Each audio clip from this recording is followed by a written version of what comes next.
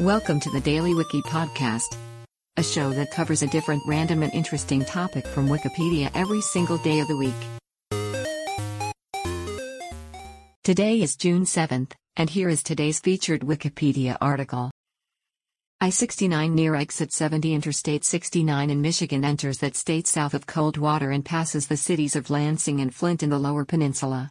I-69 is a part of the interstate highway system, and will eventually run from the Mexican border in Texas to the Canadian border at Port Huron, Michigan.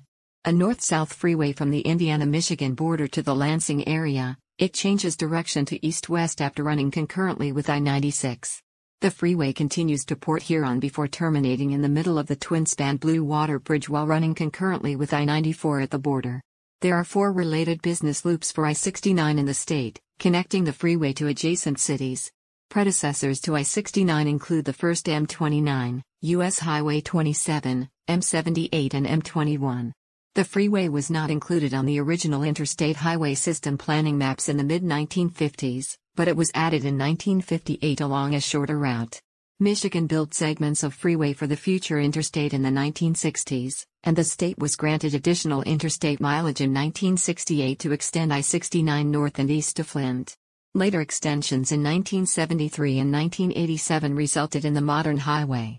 The first freeway segment designated as I-69 in Michigan opened in 1967, and the last was completed in 1992, finishing Michigan's interstate system. US 27 previously ran concurrently with I-69 from the Indiana-Michigan state line north to the Lansing area, but this designation was removed in 2002. Today's featured article is provided by Wikipedia. You can find a link to the article in the show notes. Help support the podcast by rating us on your favorite podcatcher, or support the show on Patreon by visiting bit.ly/thedailywiki. Thanks, and tune in tomorrow for an all-new episode of the Daily Wiki.